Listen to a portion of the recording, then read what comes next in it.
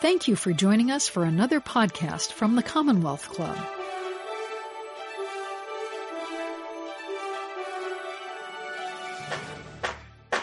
This is the Commonwealth Club of California. Find us on the internet at www.commonwealthclub.org.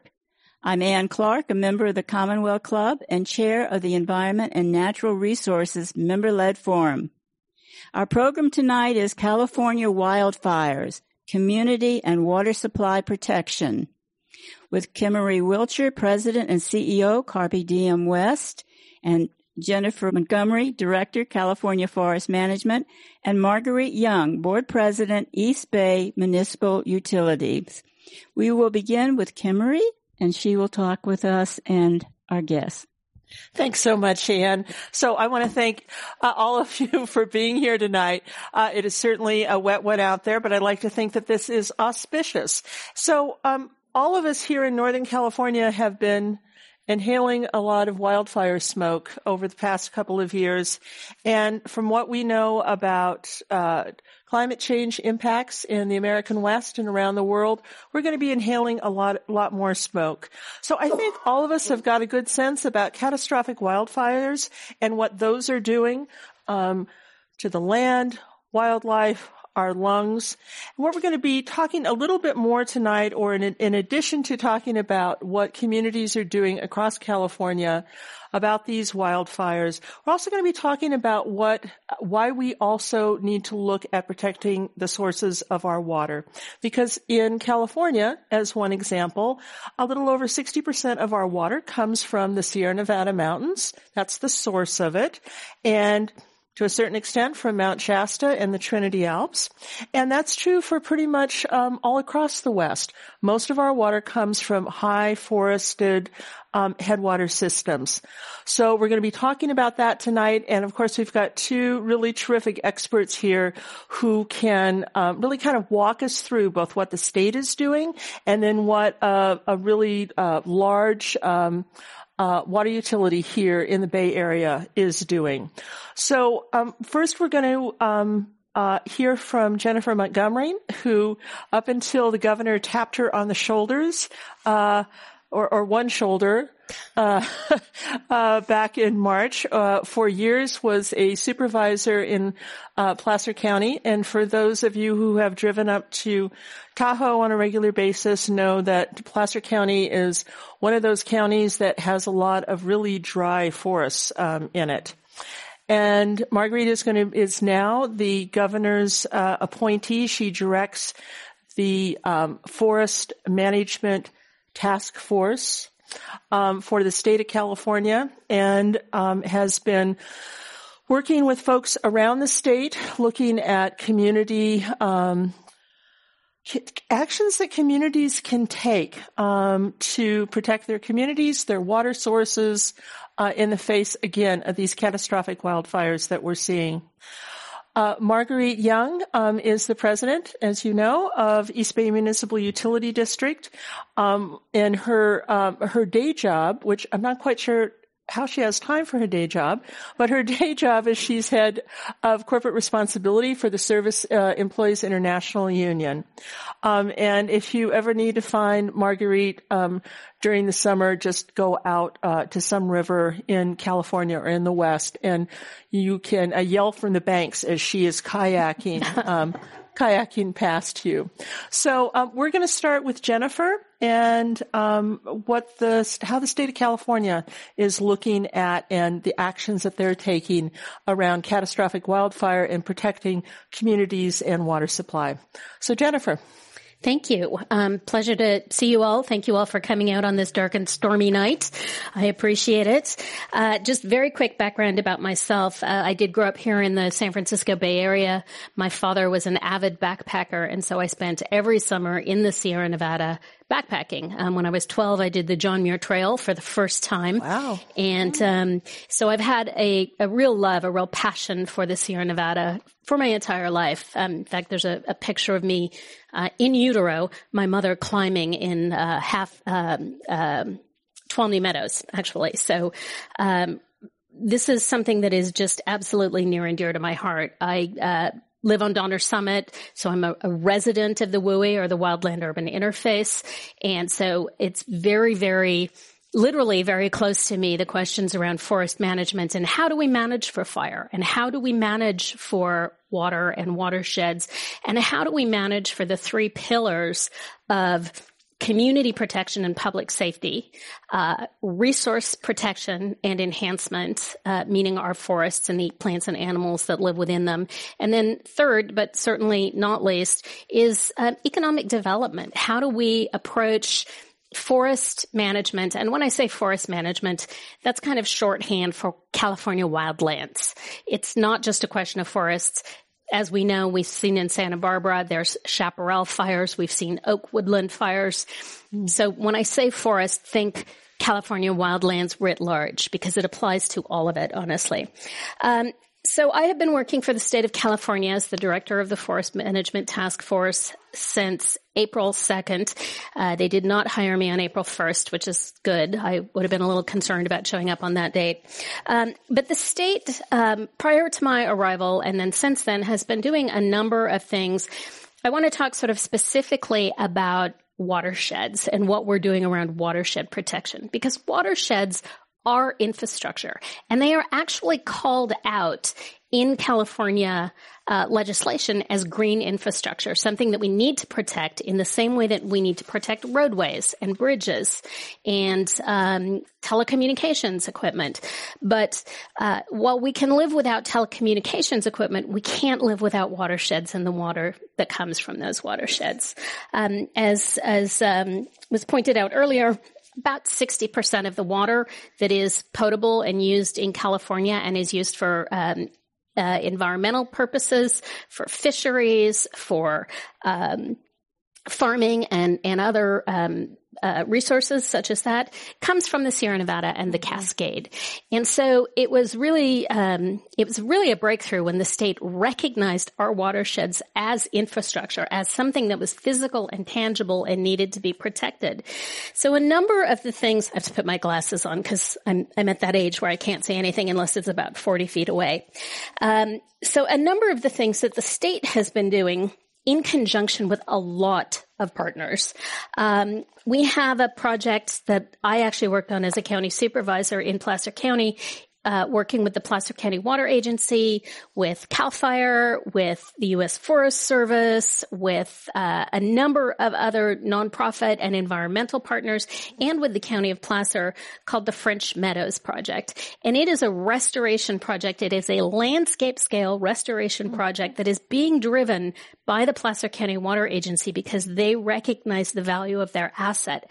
And they recognize that if we do good science-based forestry work in that asset before we have a fire, it is going to be much more resilient to fire, and it is going to be much more productive as a water source. And so that's one of the things that the state has been working on. I left on your seats, and I'm not going to go through it because I'm just going to assume you can all read, but I left on your seats this handout from the Sierra Nevada Conservancy, which is a state agency. It's titled Building Resilience in the Sierra Nevada. It's called the Watershed Improvement Program. It's one of the first real science-based watershed programs that the state put together. And the really good news about it is while it's focused on the Sierra Nevada, the information here can be used to extrapolate to any other watershed in California. And the state is now using this, which was a model for how we best manage forests for community resilience, for recreation and tourism, for land conservation, and for a resource for, as I said earlier, the plants and animals in our forests. So this is something just take home. I'm not going to go over it bit by bit, but it's really a model that the state has adopted, and we're working with other partners to try to figure out how to implement, we call it the WIP, the Watershed Improvement Program, how we implement that throughout the state. Some of the ways that we're doing that is through a program that has been funded through the state, which is our Watershed Coordinator Program.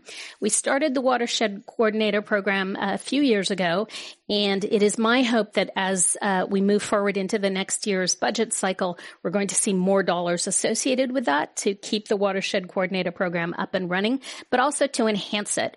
Right now, it's in about 8 different watersheds in California. I would love to see that expanded to, every watershed in California.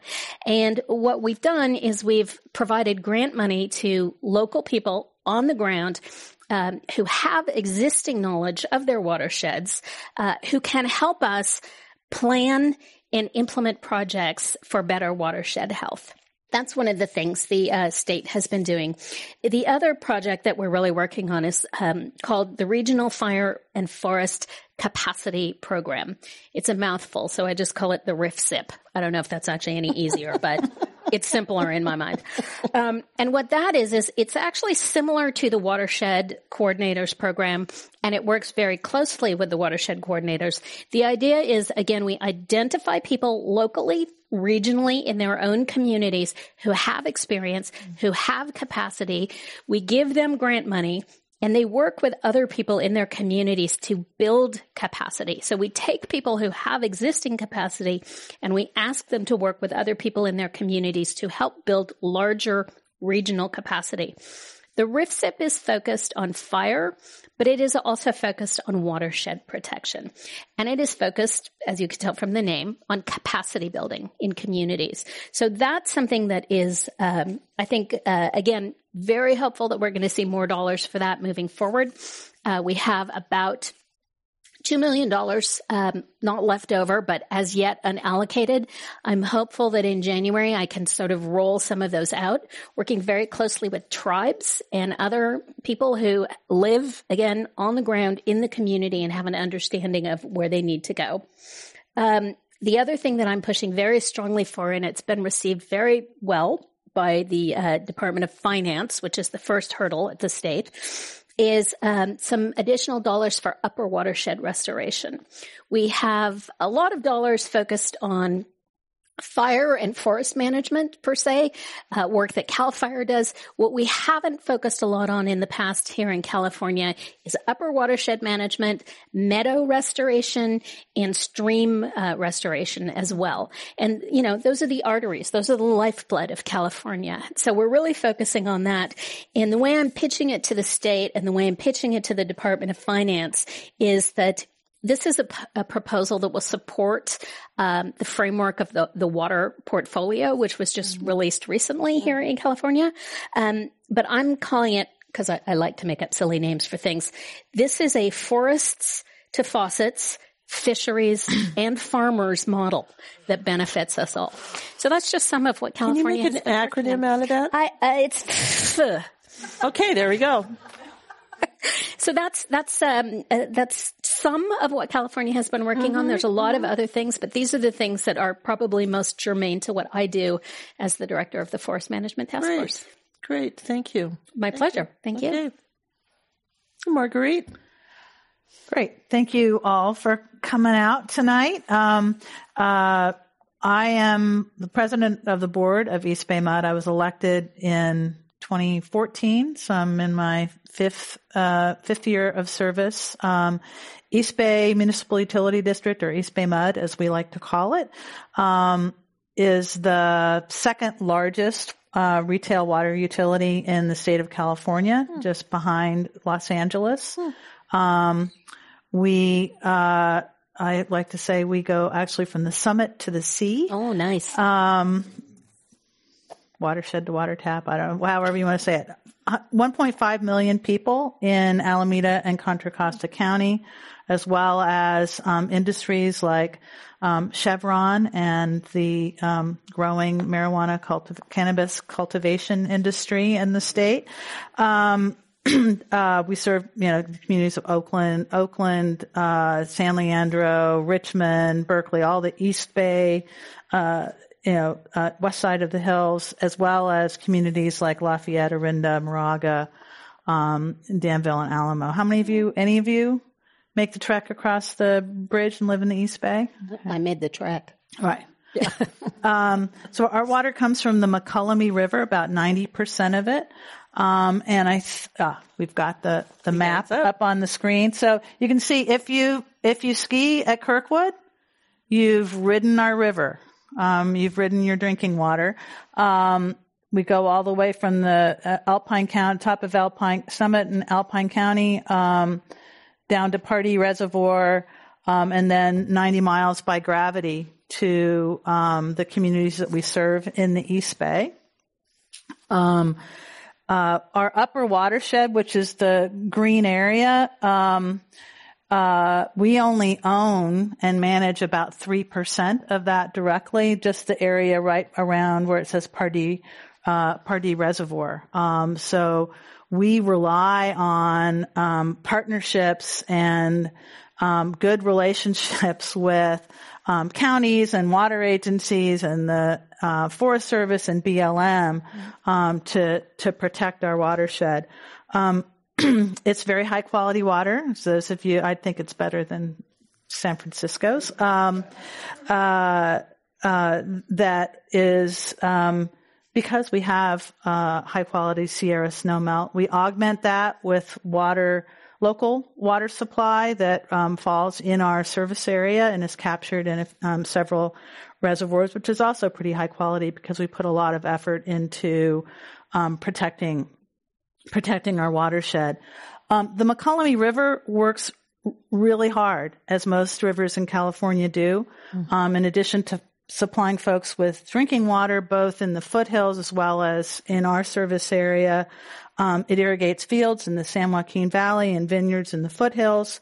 We generate 185,000 megawatts of electricity each year from Pardee, and PG&E operates 7 of its most profitable hydroelectric facilities on the Mokelumne above our reservoir.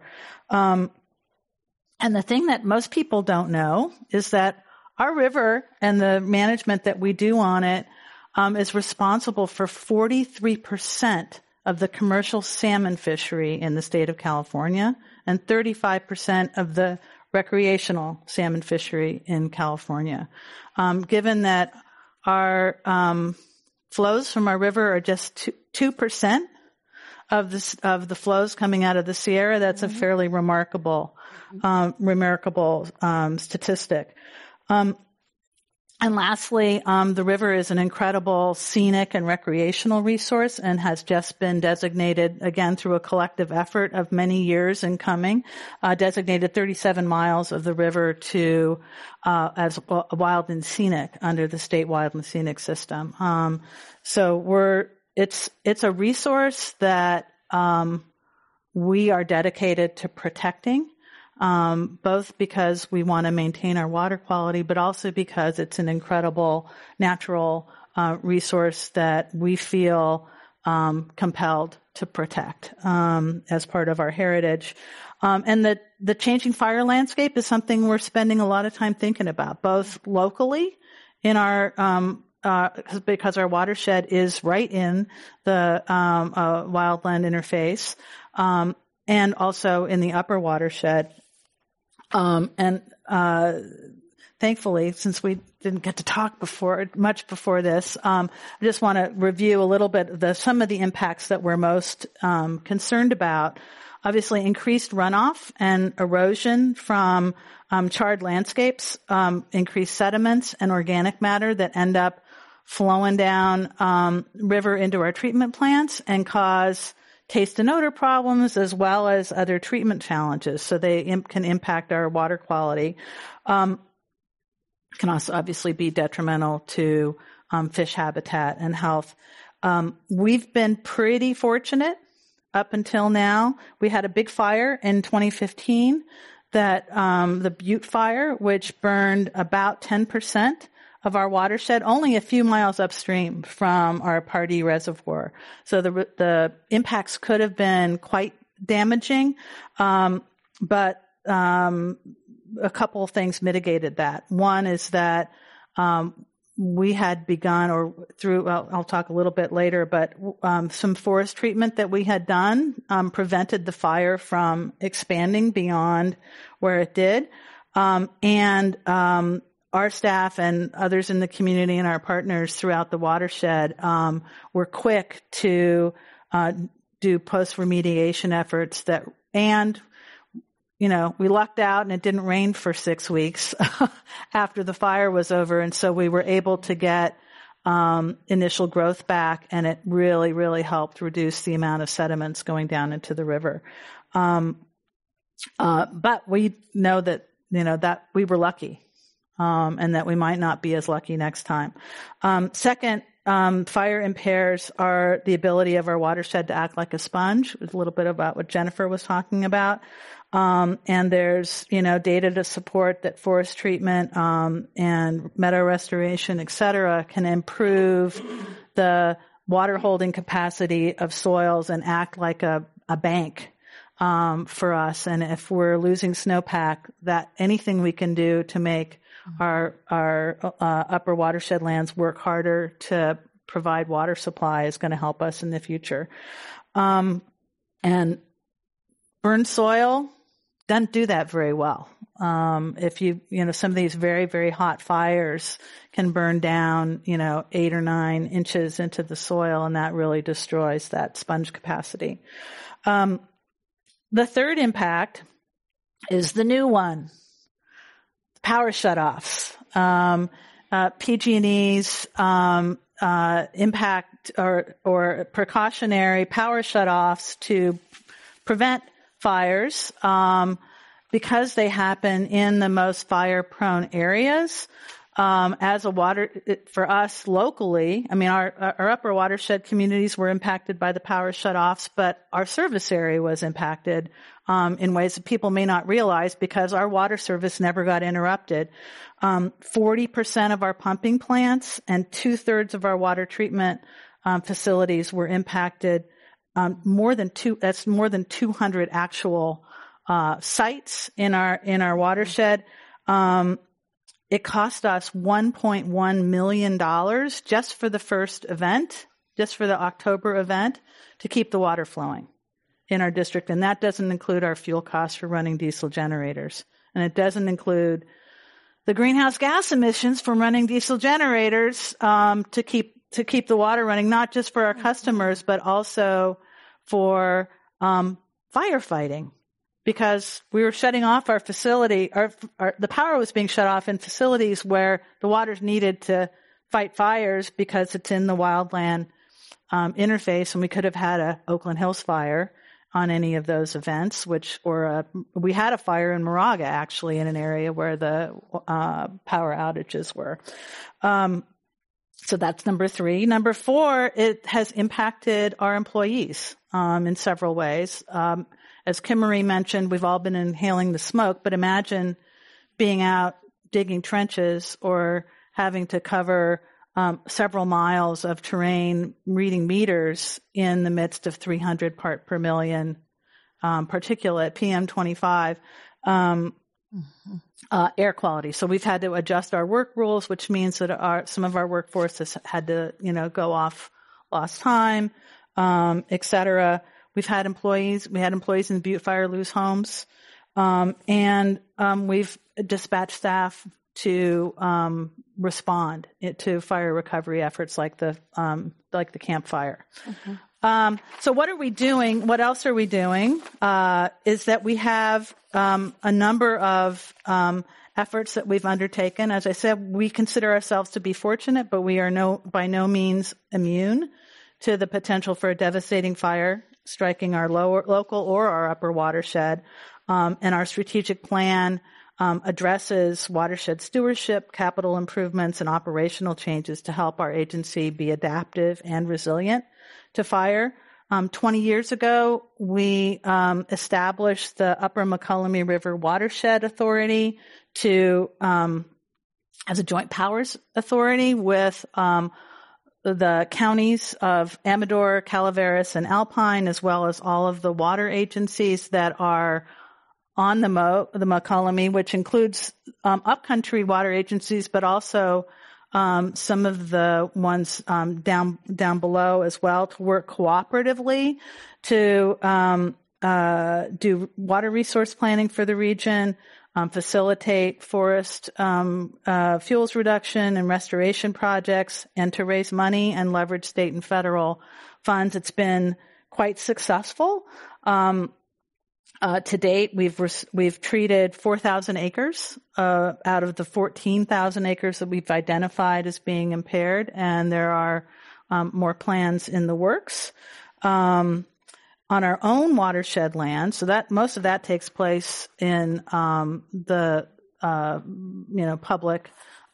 publicly owned Forest Service and BLM lands. On our own watershed, we allocate about $650,000 each year to improving our wildlands and forest health. It's about equally split between our upper and lower watershed. And we do, we're doing long-term planning for more power shutoff events. We've been told, as you all know, it's another 10 years of it. We started working on our plans for the power shutoffs a year ago. So a year before it happened. And that's why, we were so well prepared. And I just want to do a little shout out to Kelly Zito, our public information officer, for the outstanding communication that she and her staff did to our customers. I felt very proud to be a member of the East Bay Med Board in the midst of the chaos of folks like Caltrans not knowing that they couldn't run the Caldecott Tunnel, during the power outage. And then, we are also on the long term upgrading our treatment plants. The results of climate change are that we aren't sure we're going to be able to get what we need all the way from the McCollum. So we have, agreements in place or contracts in place to take water, from other sources. We've made agreements with Placer County Water Agency and Yuba and others and rice farmers in the Sacramento Valley to supplement, our supplies during drought. And so that helps on that side, but we're also upgrading our treatment facilities so that we could treat water that isn't this, in the really unfortunate event of our McCollum supplies being degraded either temporarily or more permanently, that we're able to treat, variable water quality through our plants. And the upside of that, the downside is that it'll be because we're messing up on our long-term goals of saving our planet. But we will not have to use as many chemicals to treat our water once those treatment upgrades are in place. And then, finally, we're also, looking at our workforce and what kind of demands, we need to put in place, protections and changes we need to put in place to make sure they're, in a good place on fire. You are listening to the Commonwealth Club of California. Hear thousands of our podcasts on iTunes, Google Play, and Stitcher. Learn about our travel programs to exciting domestic and international destinations. And when you're in the Bay Area, please join us live for any of our 500 programs each year. You can find us online at commonwealthclub.org. Now back to our program.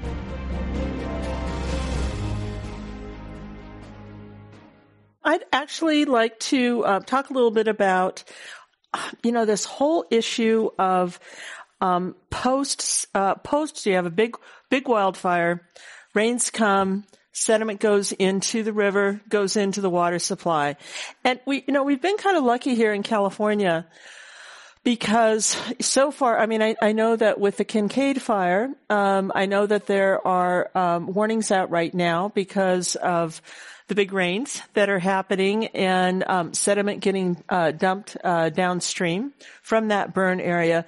Santa Barbara is probably in even more trouble than it was before because most of their water supply comes off the Los Padres National Forest. And as you know, there's yet another big fire up there in the Los Padres National Forest to the east of Santa Barbara. But overall, we've kind of lucked out so far in California. As Marguerite was saying, after the Butte fire, it didn't rain for 6 weeks, which was huge, and it allowed folks to get in there and do the kind of immediate restoration work that needed to happen. What we're seeing in other places around the West, though, are probably what we need to start thinking about here more in California. For instance, in Denver, so you've got the Rockies, the water towers of the West, and Denver has any number of reservoirs up in those mountains. They had a really big fire up there a couple of years ago, and then they had a rain event. Huge amounts of sediment going into one of their reservoirs, not their only reservoir, but an important one. And that sediment, unfortunately, keeps coming because the lands up above that have burned, there's a water event and there's a rain event, and the sediment keeps going into this one reservoir. So far, Denver Water has spent about $42 million to dredge that reservoir. So that's just, again, one reservoir. In New Mexico, and I don't know how many of you remember the Las Conchas fire, which was just this horrible fire that took out a world famous apple farm, and it did really nasty things to farmlands that the Pueblos had on the west side of the Rio Grande. Las Conchas fire happens, the rains come, the monsoon rains come, and the Rio Grande ran black for days, and Albuquerque Water, as a matter of fact, had to shut off their intake pipe into the Rio Grande because nobody could drink that water. And then probably a third sort of instructive example is what happened with Phoenix Water. And Phoenix, as you may know, has one of the state-of-the-art treatment systems on their water, on their river, on the Salt and the Verde River. They had a fire up one creek. Big sediment load, monsoons once more, and that almost led to a boil water order for all of Phoenix and the water that was provided for the rest of Maricopa County. So again, I think we've kind of lucked out here in California. So I know that especially with East Bay Mud and other water agencies, are really starting to think ahead about this and how we get ahead of the curve. Could you talk a little bit more about that, Marguerite? And then, Jennifer, if you could talk a little bit about what you see communities doing to make sure that after catastrophic wildfire work happens to keep those kind of sediment loads from going into the system. So let me talk about the two ends. Yeah, the two ends. Because there's the treatment. At the end of the day, our primary duty is to provide clean, safe water to all of our customers 24/7, 365. So what we put in place in treatment, I mean, historically, we have this great water. We never worry about it. And our treatment regimen is set up basically to deal with a very small variation in water supply. Not universally, but our biggest treatment plant, two biggest treatment plants are both set up basically to take the water as it's coming down the hill and, zap it and send it. Zap it with chlorine basically, and do a minimal amount of filtration because it doesn't need that much. What we see in the future is both that we'll need to take water from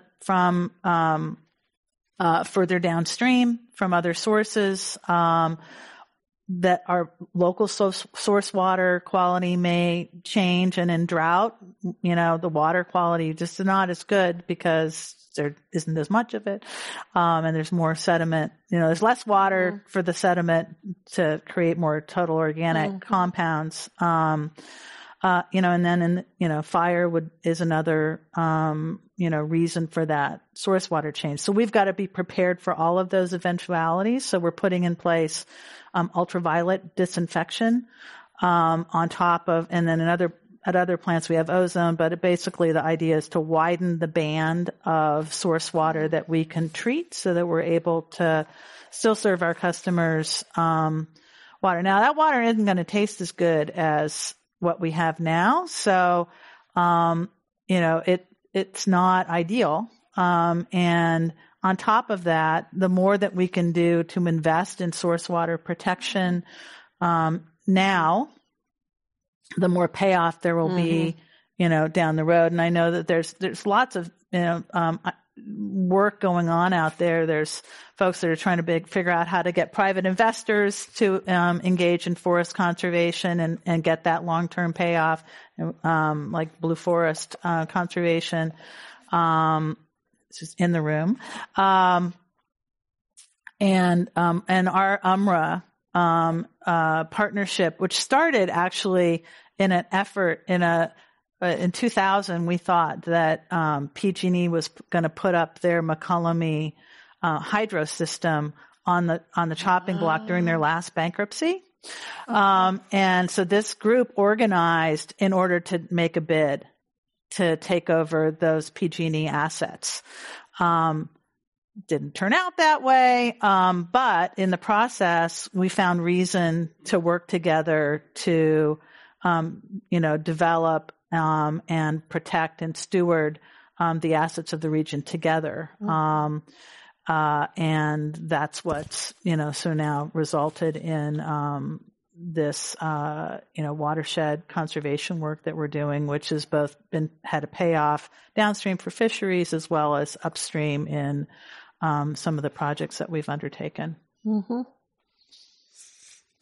So as to the question you raised for me, one of the things I really think it's always critically important to point out when we talk about wildfire and watersheds and that intersection is we have a perception that somehow our watersheds are these pristine environments without any other things, than we would expect in nature.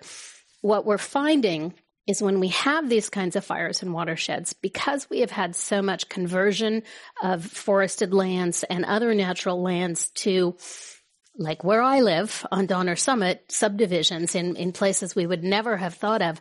When we have what we characterize as wildfires, these are house fires as well on a massive scale. And it's cars burning up and it's toxins getting into those watersheds. So it's more than just an issue of sedimentation and figuring out how to make things not taste bad.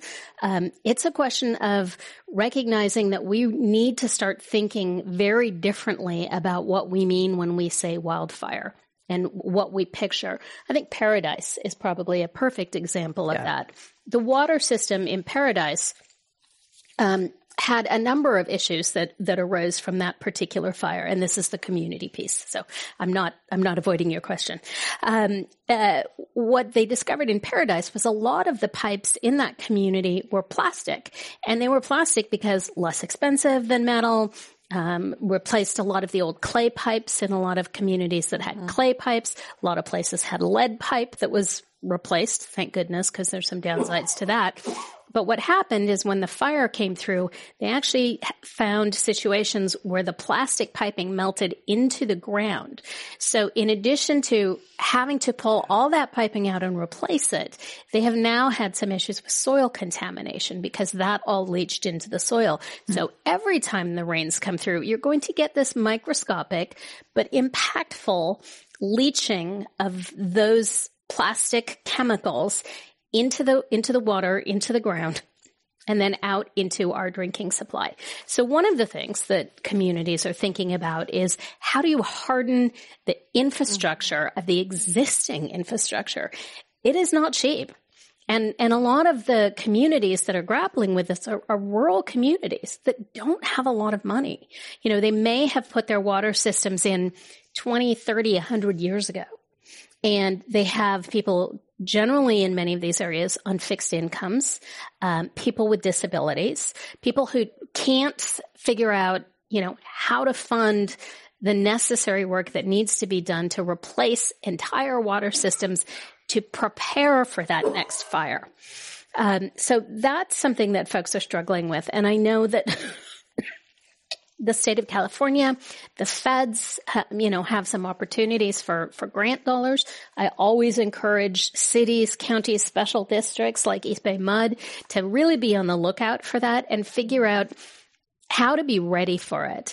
One of the things that I always encourage people to do around trying to protect their communities, whether it's from fire or the after impacts of fire, is identify somebody in your community who's a good grant writer and get them lined up and ready to go, and get them lined up, looking at the broad spectrum of grants that are available out there, so that if you see something that makes sense for your community, you're ready to jump on it. And you don't have to suddenly be, trying to pull all your paperwork together to figure out how to meet a grant deadline. Mm-hmm. That's probably one of the best things that I would encourage communities to do.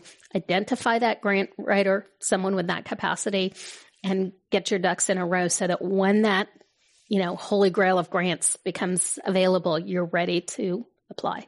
And that's what I'd say has been, really that we started in 2000 with UMRA. It was fortuitous because we were ready to go. What UMRA is. Upper McCullough, I said it once, but I said Upper McCullough River Watershed Authority, mm-hmm. UMRA, is this collection of, agencies where, we have the deep pocket in that bunch, and we do, finance a lot of the ongoing budget of that, entity. You might say it's kind of reparations for 90 years of using that water. Is investing in that concert. But we were ready to go for these grants, and we've been, we sort of have a grant writing, machine, now in place. And I think that's one of the best things about, establishing these ongoing partnerships among all of the affected parties, is to find that common ground and to be ready. Because after the fire, it's almost too late. And if you look, even if you look up at, this is sort of on my actually day job. If you look at the difference between Mendocino and Lake County in terms of their ability to respond to the fires that they have had, Lake County's been hit more times than Mendocino. But they're now at the point where they actually have a resilience plan. They're now set up to be able to deal with that ongoing infrastructure, whereas Mendocino's really just still trying to get themselves off the ground. We've come to that time for our audience questions, and I hope we can continue on the conversation that we've had now. And I think with the questions that we have, we'll be able to come and hear some more from the people in our audience. So thank you, and for now, but we are continuing because we have some very good questions. The first question is, what is the effect of red fire retardant on water? Effect on nature, fish, agriculture? How removed, I think it says. How is it removed from? That looks like it. Before drinking. How is it removed before drinking? Great. So let's start with that one and hear from our panel. So I can just give you a brief overview of the red fire retardant. It's a biodegradable. I don't remember the exact component, but it is biodegradable. It basically, it's going to stay and stain the land until the rains come, and then it basically washes away. I don't know how it's removed from water. Our treatment regime is, I don't know that we've detected it in our water supply of the breakdown products, but we have a treatment, multi-barrier treatment that ends up having our water meet all of the safe drinking water standards. I can't actually speak to as a part-time board member, I can't actually speak to how it specifically is addressed, but we treat for 80 something different contaminants that we have to meet standards for. Our next question is, what can we do as individual citizens? And perhaps each of you will share with us with what you think we can do. I'm just going to assume the question means what can we do individually around protecting watersheds and fire and forest management? Because so my suggestion, I have a ton of them. I think the first and the most important one is if you own a home or if you own a building, make sure you are doing your defensible space work. That is the most effective thing that you can do, which is, raking flammable materials away from your home. If you have your firewood stacked next to your house, move it away from your house. It's nothing but a big torch when the fires come. What we're really starting to understand more clearly is that there's a huge component of home hardening or structure hardening that is probably going to be necessary for the changing world of fire that we see now. These are what we're calling these ember-driven fires, where the embers are lofted up into the air. In Australia, in the recent fires there, they were seeing embers traveling as far as 7 and 8 miles. What that means is we need to think about how we harden our homes, the structure of our homes, as well as protect around it. So, metal roofing or composite shingle roofing rather than those beautiful old wood roofs, making sure that if you have vents so that your house breathes, you have very fine mesh over that so embers cannot get into the home, double pane windows. None of this is cheap. Replacing wooden decks. But it's a new world we find ourselves in for fire, and so we are just going to have to learn to take different approaches to it. And I'll add in addition to what you can do as an individual in your own space, is advocate for policies, that will protect all Californians, because as she said, not everybody, a lot of the people that will be most impacted and least able to recover have no ability to do any of the things that Jennifer just talked about. But we need to figure out how all of us can move through this, right? And I think it's going to mean, it's going to mean more taxes for those that can afford it, and finding ways to think about. We have to think about this in the same way that we think about all of the adaptation, all that we're doing to pay down, or bring down our greenhouse gas emissions. We also need to think about the investments that we need to make to adapt to our changing climate and to build in that resilience for all of us. And I think that's probably the most important thing that we can do as individuals, is to be engaged in the civic life, as well as, if you're able to do the hardening, to take the action. And I would also look and see if in your community, if there's an existing fire safe council. Fire safe councils are sort of local groups that are really trying to think about how to make not just individual homes, but entire communities safer.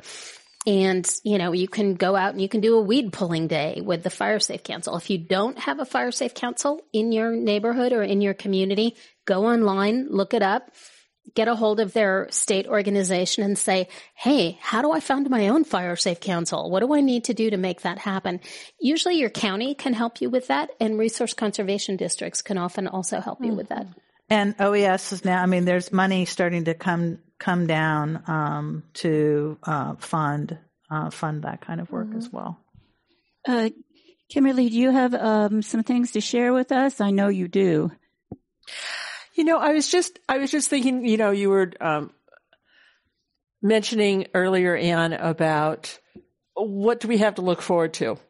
How do we, what are the positive things that are happening out there? And I want to say that there's a couple of examples of what we're seeing. We think about California and we think about, the California water wars, and, here's East Bay Mud stealing water from the Mokelumne, and here's, Los Angeles stealing water from everywhere. And the list goes on and on. What we're seeing, though, and not just in California, but also around the West, are some really great partnerships that are happening, that in many times are sort of unusual partners.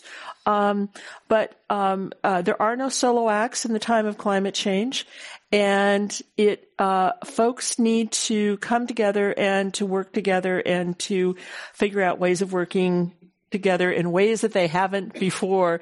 And I'm thinking of the French Meadows Project, for example, and the attitude of most water agencies historically around the West has been, that's the Forest Service's job. They need to go figure that stuff out.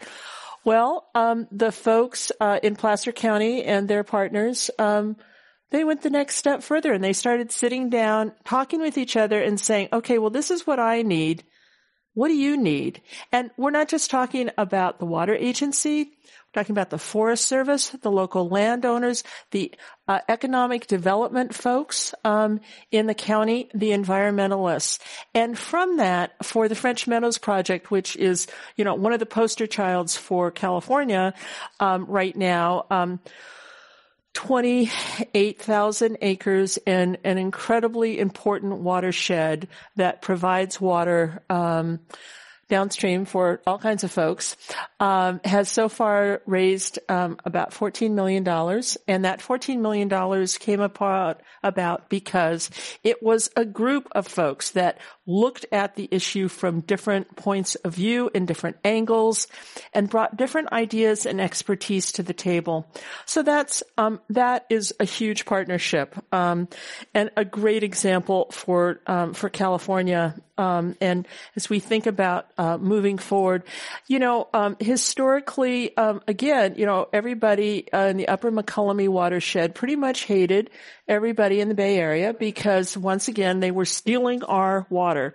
Well, now that group, the Umbra, has really changed that around, where again folks are working together, folks that historically have not worked together, and there's a real sense of partnership and that we're all in this together and we need to figure it out together. Marguerite, this is a question to you, and this is, why is East Bay mud water quality better? Infrastructure treatment, source, some other reason? All of the above. I mean, it's the water, mud. not San Francisco. Right, not muddy, right. Why is it better? Why is it better than San Francisco? That's just friendly competition. I mean, both San Francisco and the East Bay mud enjoy a High Sierra source. I mean, I think it's true that increasingly there's development. Our watershed is pretty undeveloped. And so we're not, we don't have, in terms of our source water assessment, we don't have the same kind of, contamination concerns that some other, entities do. We, put a lot of effort into protecting our local watershed, our local water source. And then we have, I've been around nonprofits and government agencies for pretty much all of my adult life, and I can honestly say that I have never been associated with an agency that was more committed and focused on establishing a long-range strategic plan and then managing to it. Every day, every week. I mean, there isn't a single person on our staff who doesn't know what the performance metric is for their job and what they're doing, and who can't talk about where they're at in achieving that. And so I think it's a combination of the things that we do, but it wouldn't work if it weren't for the people that do it. Kimmery, what type of collaboration and resources do you see or need to address the problem of Scale? Is it scale? And across California, Sierra Nevada. Can I expand that out to the West? You may do that. Oh, thank you. So what we've seen historically across the West, not as much in California, but across the West are over the past decade are downstream water utilities investing in restoring, making healthier these forests upstream, which are the source of their drinking water supply downstream. And that was a huge step forward because, as I said a little bit ago, historically, water utilities have said, that's the Forest Service's job. Well, of course, the two things have happened with the Forest Service. One is that they do not have the budget that they used to have, which is a huge problem that has not been addressed.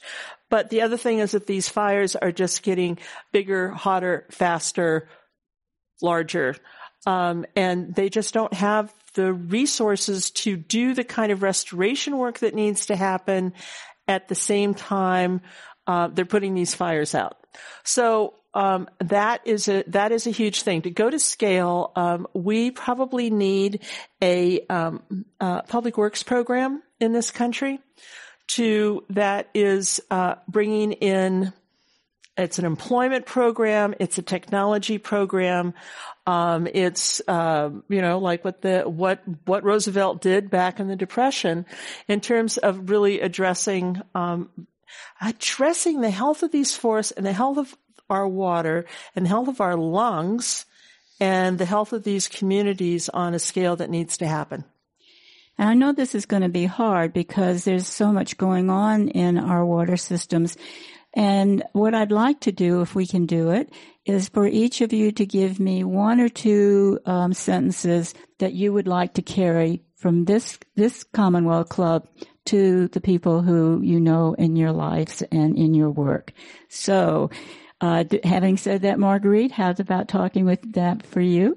Well, we have 11 years to make a massive scale change in not just our forest protection, but our way of treating the world that we live in and how we get around, and whether it's fires or water quality.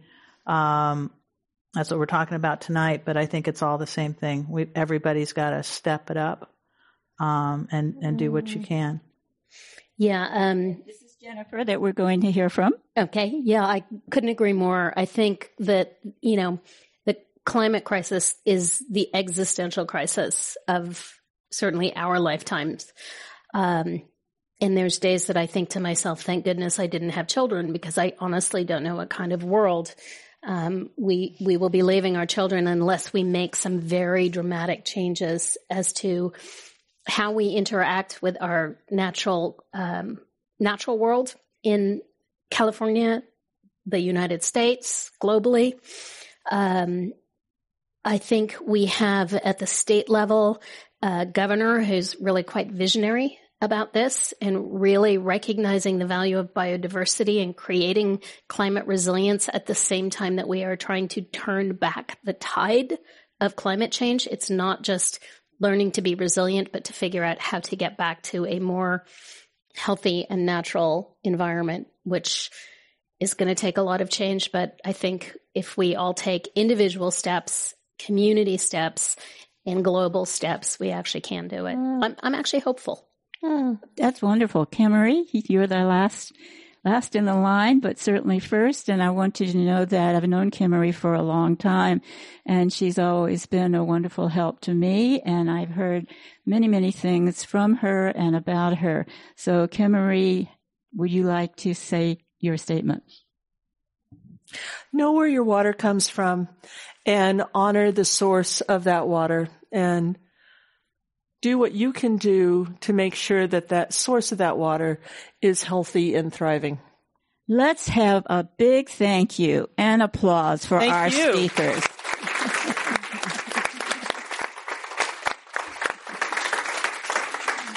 What a wonderful audience we've also had. But I also want to say once again, Jennifer Montgomery, Director, California Forest Management; Marguerite Young, Board President, East Bay Municipal Utility; Kimmery Wiltshire, President and CEO, Carby DM West.